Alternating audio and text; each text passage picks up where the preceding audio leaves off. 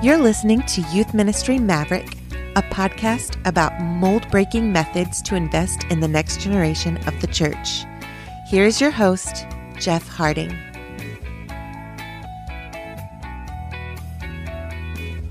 What's going on, everybody? This is Jeff. Welcome back to Youth Ministry Maverick. You're listening to episode 87, Results-Oriented Ministry versus Process-Oriented Ministry. Well, today we are talking about what it means to commit to a ministry perspective that is focused on a good, healthy process and not just focusing on results. You certainly want to see results and certain benchmarks and milestones in your ministry, but when we get too focused on the results, we can end up crushing those around us or sacrificing good long-term health and investment for some short-term results that either we need for our own worth and pat on the back or to satisfy the certain probably unrealistic, unhealthy expectations of those who are supervising us. So, our guest to talk with us about that is Mike Haynes. You might remember that name from one of our Maverick resource reviews. Mike is the creator of G-Shades curriculum. We talk about that a little bit, but Mike is also a youth ministry veteran, an active youth pastor, and we talk about what it means to be focused on results, what damage that can cause in your ministry, and what it means to be process-oriented instead. So, let's hop into this conversation with Mike. Well, Mike, welcome back to the podcast, man. Thanks for hopping back on. This is your first official episode since the first time you were on with us was a resource review about G-Shades, which we'll definitely talk about. But dude, thanks for hopping on. How have you been? Yeah, man, I've been good. It's great to be back. And it's funny that we haven't, this is my first official episode because I feel like you and I have been a part of each other's lives now for years, right? And so it's weird to me that This is the first official episode. It feels like I'm like, oh yeah, total friend of the pod. But this is actually the first time I've ever been on. For sure. Definite friend of the pod. If you haven't checked that out, on our resource reviews, it's a playlist on YouTube, and then scroll through our episode list on the website, and you'll see us talk about G-Shades. But before we talk about G-Shades, so for today's episode, we're talking about how you approach ministry for yourself as far as how you're judging the results. And of course, all of that in youth ministry is relational. And we had an episode recently talking about if you have your supervisors and people who have certain benchmarks for you to meet their definition of success. But for us and how we do ministry, we want to make sure that we're making an impact in students' lives, right? And you and I have been doing this for a while, and there are seasons that come and go. So, Mike, when it comes to just how you gauge how you're doing in ministry, what's probably the most important factor you've picked up to keep in mind as you're doing ministry to gauge your own success and relevance and effectiveness? Yeah, and that obviously, of course, that's a tough question because there's so many things in ministry that matter. And depending on the church context you're part of, and it sounds like you had an episode on this, depends on the church context. There are things that matter to that church more than at other locations. Yep. And so I've definitely been in church environments where the most important thing far and away was numbers. I've been part of that church where, my boss has told me dude, if you have to give away $5 bills to get 100 kids in the door, do whatever you got to do, as long as we get lots of numbers. And I've been in that church before. And so I know what it is to have that kind of pressure, to have those kinds of metrics you want to hit. Where I've kind of settled out on, for me, the most important factors in ministry is that, number one, and I appreciate that this is not objective, but number one, I need to know that me and God, me and Jesus are we're on the same page. And if I feel very confident that I'm doing the things that God is calling me to do in this ministry, and that I'm being the person that He's calling me to be, then I feel baseline pretty good. But then secondly, I think, there are some things that matter. Relationship with leaders matters. Being able to raise up leaders matters. Being able to give students opportunities to own their faith. That stuff matters. Relating well with parents and equipping them well, that matters. And so I think those are three things that just in the, decade or so of time that I've been in ministry, those are kind of the three things that stick out to me as maybe being of utmost importance. Yeah. Awesome, man. I love it. Yeah. All those things are important.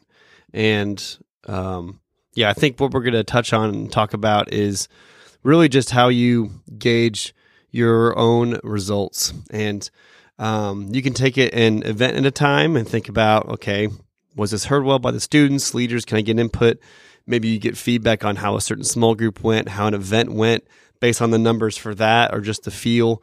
But thinking long-term and how you're being effective, it can get to the point where you're chasing something and even making it an idol, or just a rabbit trail that's unhealthy and trying to get results. So Mike, just from your own experience and even with talking with all the people who've written for G-Shades, what are some of the things that can happen when we prioritize results over our relationship with God, over a healthy view? What can happen to us if we champion that to an unhealthy extent? Yeah, and it's hard, again, because results, when we talk about job performance, how else are you supposed to decide whether or not someone deserves a pay raise, right? Like, do you feel, are you doing what God has called you to do? That's a tough metric by which to measure whether or not you should hire someone, whether or not you should keep them on, right? Again, it's not totally subjective. You can't measure it. You can't look at it, right? That's a between that person and the spirit of God. And so that's a tough thing when it comes to the X's and O's of ministry. This is ultimately an organization that we're working with. And so we need to have some concrete things that we can attach ourselves to.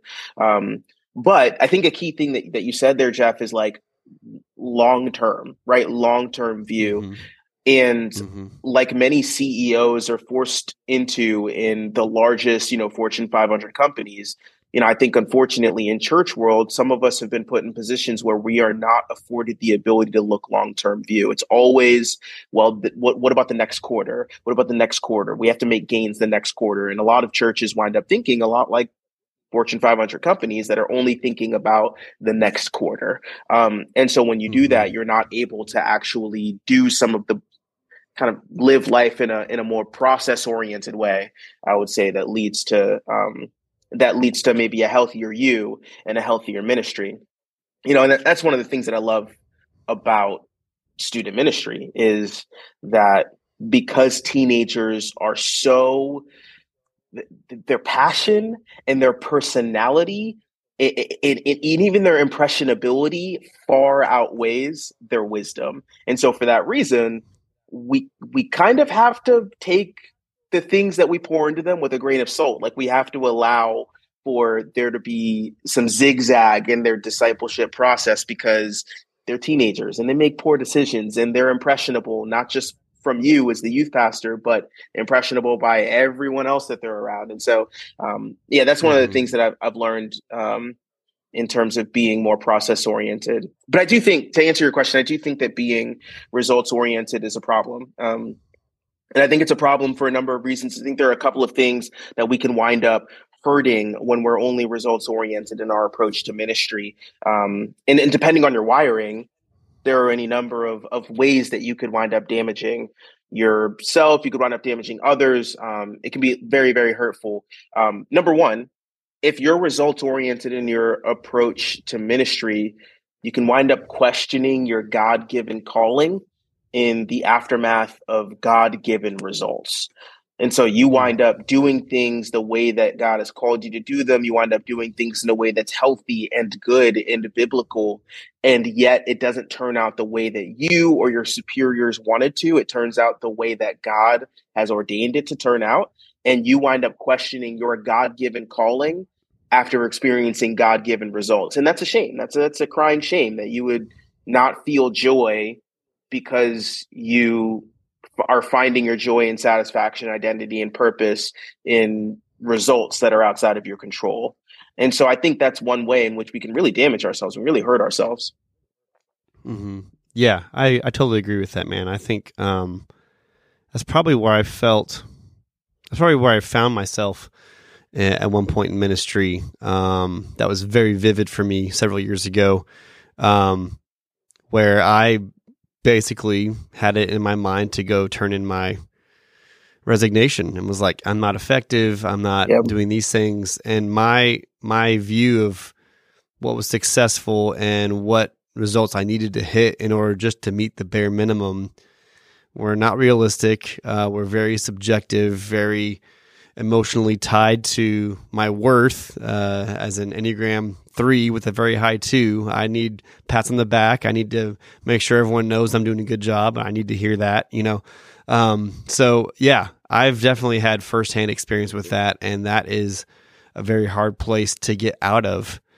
So I think it's good for us to have that on our radar now, because I think at some level, everyone who's been in ministry for a while has felt that. It doesn't matter what kind of ministry, but when you're in such a unique ministry as youth ministry, it's not children's ministry, it's not college ministry, it's not adult, it's not preaching really. Like it's just its own animal with students who biographically, by nature, are in the most chaotic time in their life, biologically trying to figure out who they are mentally, emotionally, physically, spiritually. It's all in flux.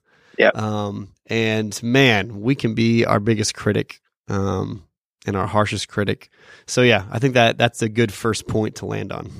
Yeah. No, I hear you. And I've definitely had my own experiences with that too. And I mean, it kind of leads to the second idea, I think, in the way that being results oriented can be damaging. The reason it can be damaging as well, and this is again depending on your wiring, depending on the context in which you find yourself, like you may crush the inhabitants of God's kingdom for the sake of God's kingdom, which is, when you state it that way, that's like obviously horrible, but it happens all the time in church ministry. That's why we got a whole generation of people walking around with church wounds that are totally unaddressed. It's because they were part of a ministry where the ministry leaders were results oriented, and they wound up crushing God, the inhabitants of God's kingdom for the sake of God's kingdom. And it's crazy, you know. We wind up steamrolling our volunteers and steamrolling people who are just, they're just, you know, the people out there who are trying to give of their gifts and talents and what little time they have, you know, to do something good in the world because it's good for their walk with God, or because, you know, ministry leaders have told them it's a good thing to do. And we take these great things that people want to do, you know, for God's kingdom, and we, the professionals, we just crush them. We just burn them completely out and then leave them dying on the side of the road because we want to build the kingdom.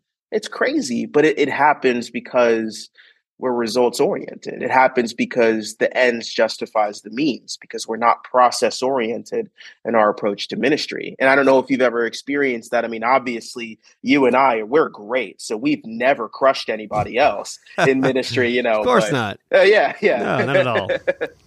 No, it's true, man. And gosh, I have personal stories, not really to me, but just those around me who have faced from others, as well as, you know, the stories you mentioned, people walking around with church hurt. I mean, if you peruse the hashtag exvangelical, you're going to find any number of stories that are huge in number, but have strangely very similar or identical themes or patterns.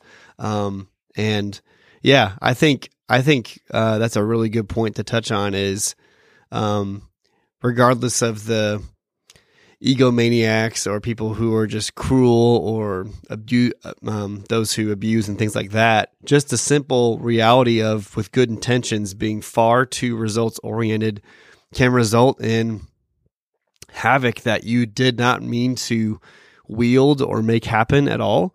And not as many of these stories, but I do know them and have them of, luckily, pastors and people in leadership who have had enough self-awareness and humility to, even before it was addressed, be able to say, you know what, the way I brought that up or the way I handled that with you, was not right, was not Christ-like. It was not with integrity, and I'm sorry, and they sought forgiveness. And so that's really beautiful to see. Of course, it doesn't happen as much as you would like it to, but that's because we all need a savior and we can't save ourselves. But there is a lot of, I think the word you used is correct. There's a lot of unaddressed, untouched cases like that. And we don't want to be the ones who wield that. And we don't want our students to be in those statistics. Yeah, no, we don't. And, part of the reason that we don't want to be part of that, and I think this leads into the kind of the third and, probably not final reason as to why this results-oriented approach to ministry can be damaging. There's probably more, but this is we're doing a podcast episode here, so maybe we can write an encyclopedia on it later. But the third thing that comes to mind is that if you have a results-oriented approach to ministry, you might succeed, right? Like you might succeed completely in your own power.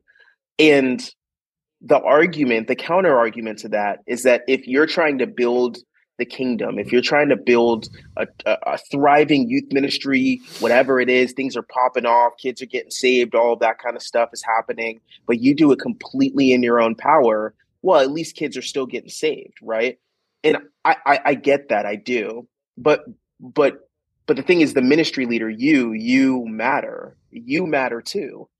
And so what a shame for you to miss out on God's involvement in your story. What a shame for you to miss out on the opportunity to build God's kingdom with God's involvement. Like, you might win, you might succeed, but you've lost if you're not, your own personal walk with Jesus you're not intermingling the gospel and God's spirit in with your work. That's the benefit of doing what we do, is that we, in a very obvious way, get to partner with God in order to build the kingdom. I think everybody gets to do that in a way, but when we work in ministry, we obviously get to do that. So what a shame if we miss out on that opportunity because we succeed under our own power. Yeah. I love that, man. And I think that's a really subversive one to make mention of and to see, but it's not one that you can really explain or realize fully until you find yourself there and you're like, I wonder how many evaluations of things that went well start out with or even involve. Now, how much was this your own effort and how much were you trusting and utilizing the opportunities that God gave you and dependent on him to show up, or else it wouldn't show up? And it's like, oh, you know what? I covered all my bases a little too well and basically maybe not consciously, but subconsciously thought, I'm not going to leave anything to anyone else, including God. I'm going to make this all happen myself so it happens right. Yeah. And I know that's a weird metaphysical, practical line to draw of well, I need to do things or else they're not going to get done.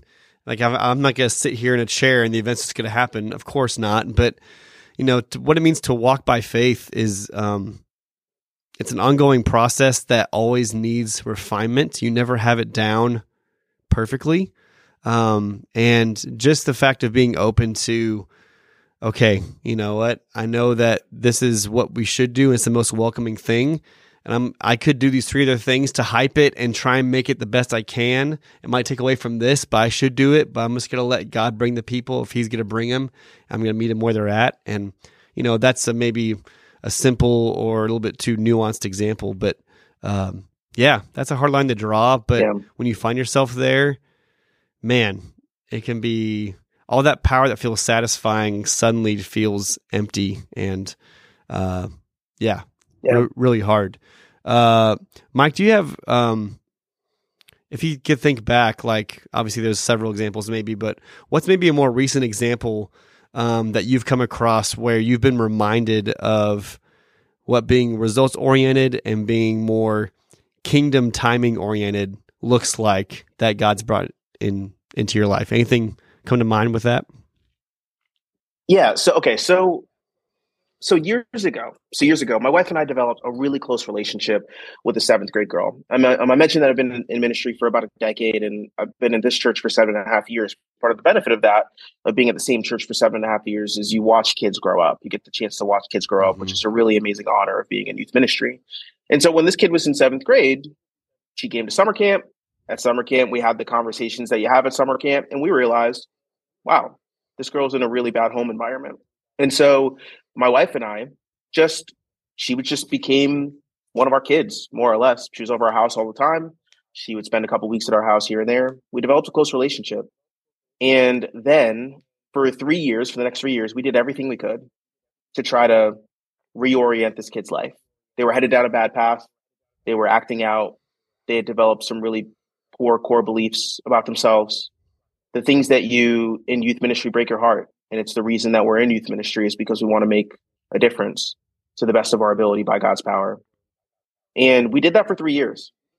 And then COVID hit, but on top of COVID hitting, at the same time, something happened that required us to take a step back from this girl and her family in order to protect our own family. We needed to take a step back, and that happens sometimes. And despite knowing that we had done process-wise, we had done everything in our power, everything that we could, and we had done things the right way, I think when we knew that we had to take that break from this girl and her family, we still felt guilty a little bit. We still felt that twinge of failure because the result wasn't what we wanted. It felt like we had invested years into this relationship, into discipling this girl, and we didn't win, that we had to exit, and her life was still just going to go down this dark path that it was going to go down before she had met us. And we felt that. But then recently, that's a 3-year gap. And then recently, this girl, who's now a young adult, kind of came back into our life and made us aware of some things that she was going through that were really difficult. And so my wife and I had the opportunity recently, over the last month, we've had the opportunity to work with our church in trying to help stabilize this girl's life, who she was a big part of our life for 3 years. And while that situation and how the results of that are going to turn up remains to be seen, we don't know, because ultimately we can't control everything.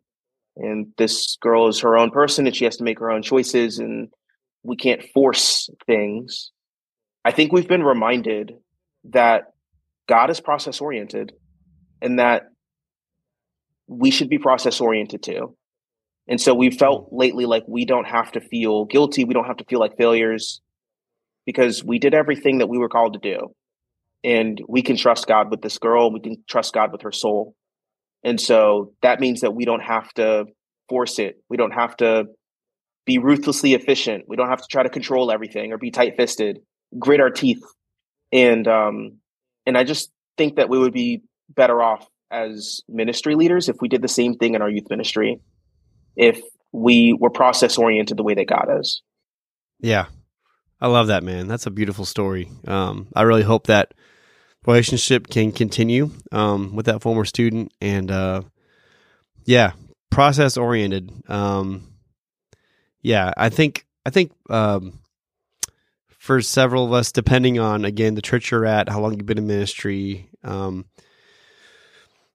it's hard sometimes to think in years plural, or to think that long term, because especially if maybe in 7 years someone listening's been at 2 or 3 churches, or they're not sure if what they're doing now and investing in students is even making a difference. But I think that's the other part of walking by faith. It's not trying to figure out in the moment what looks best for dependence, but just with everything you do, leaving your best on the table and submitting to what God has for you, and you're going to keep going. And it's not your job to save or to make sure everyone that you ever meet is going to be in a certain place. You just have to do your best with where God has you, for how long He has you, with who's there, and be able to be used well. And when He brings people back into your life like that, and I think that's a good reminder of what you do matters, what you did matters.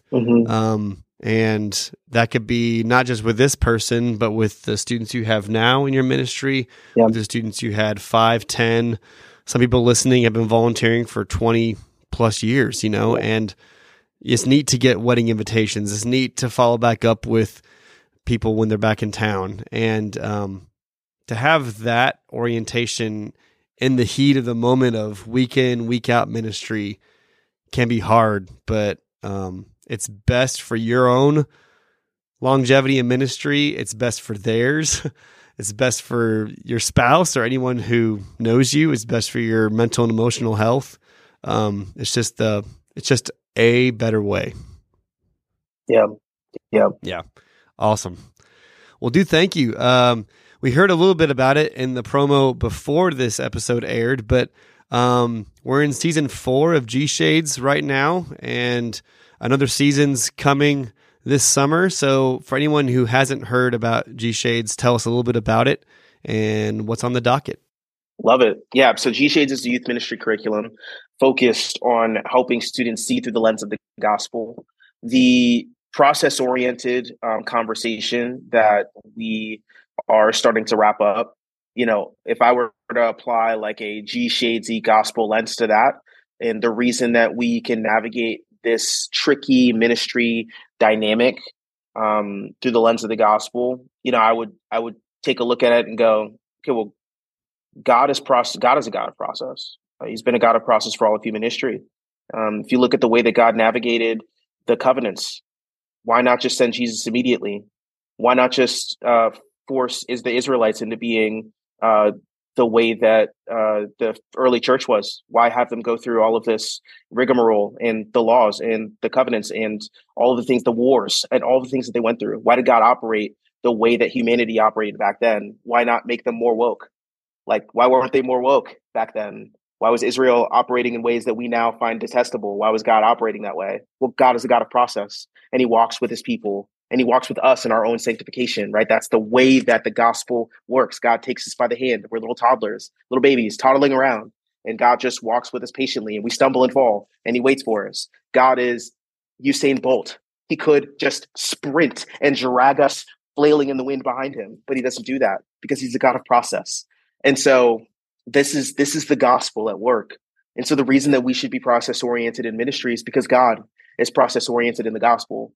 And that kind of teaching philosophy, that kind of teaching paradigm of taking a look at what the gospel shows us and then using that as a lens through which we see the rest of life and ourselves and God and other people, that's the kind of teaching paradigm that G Shades proposes.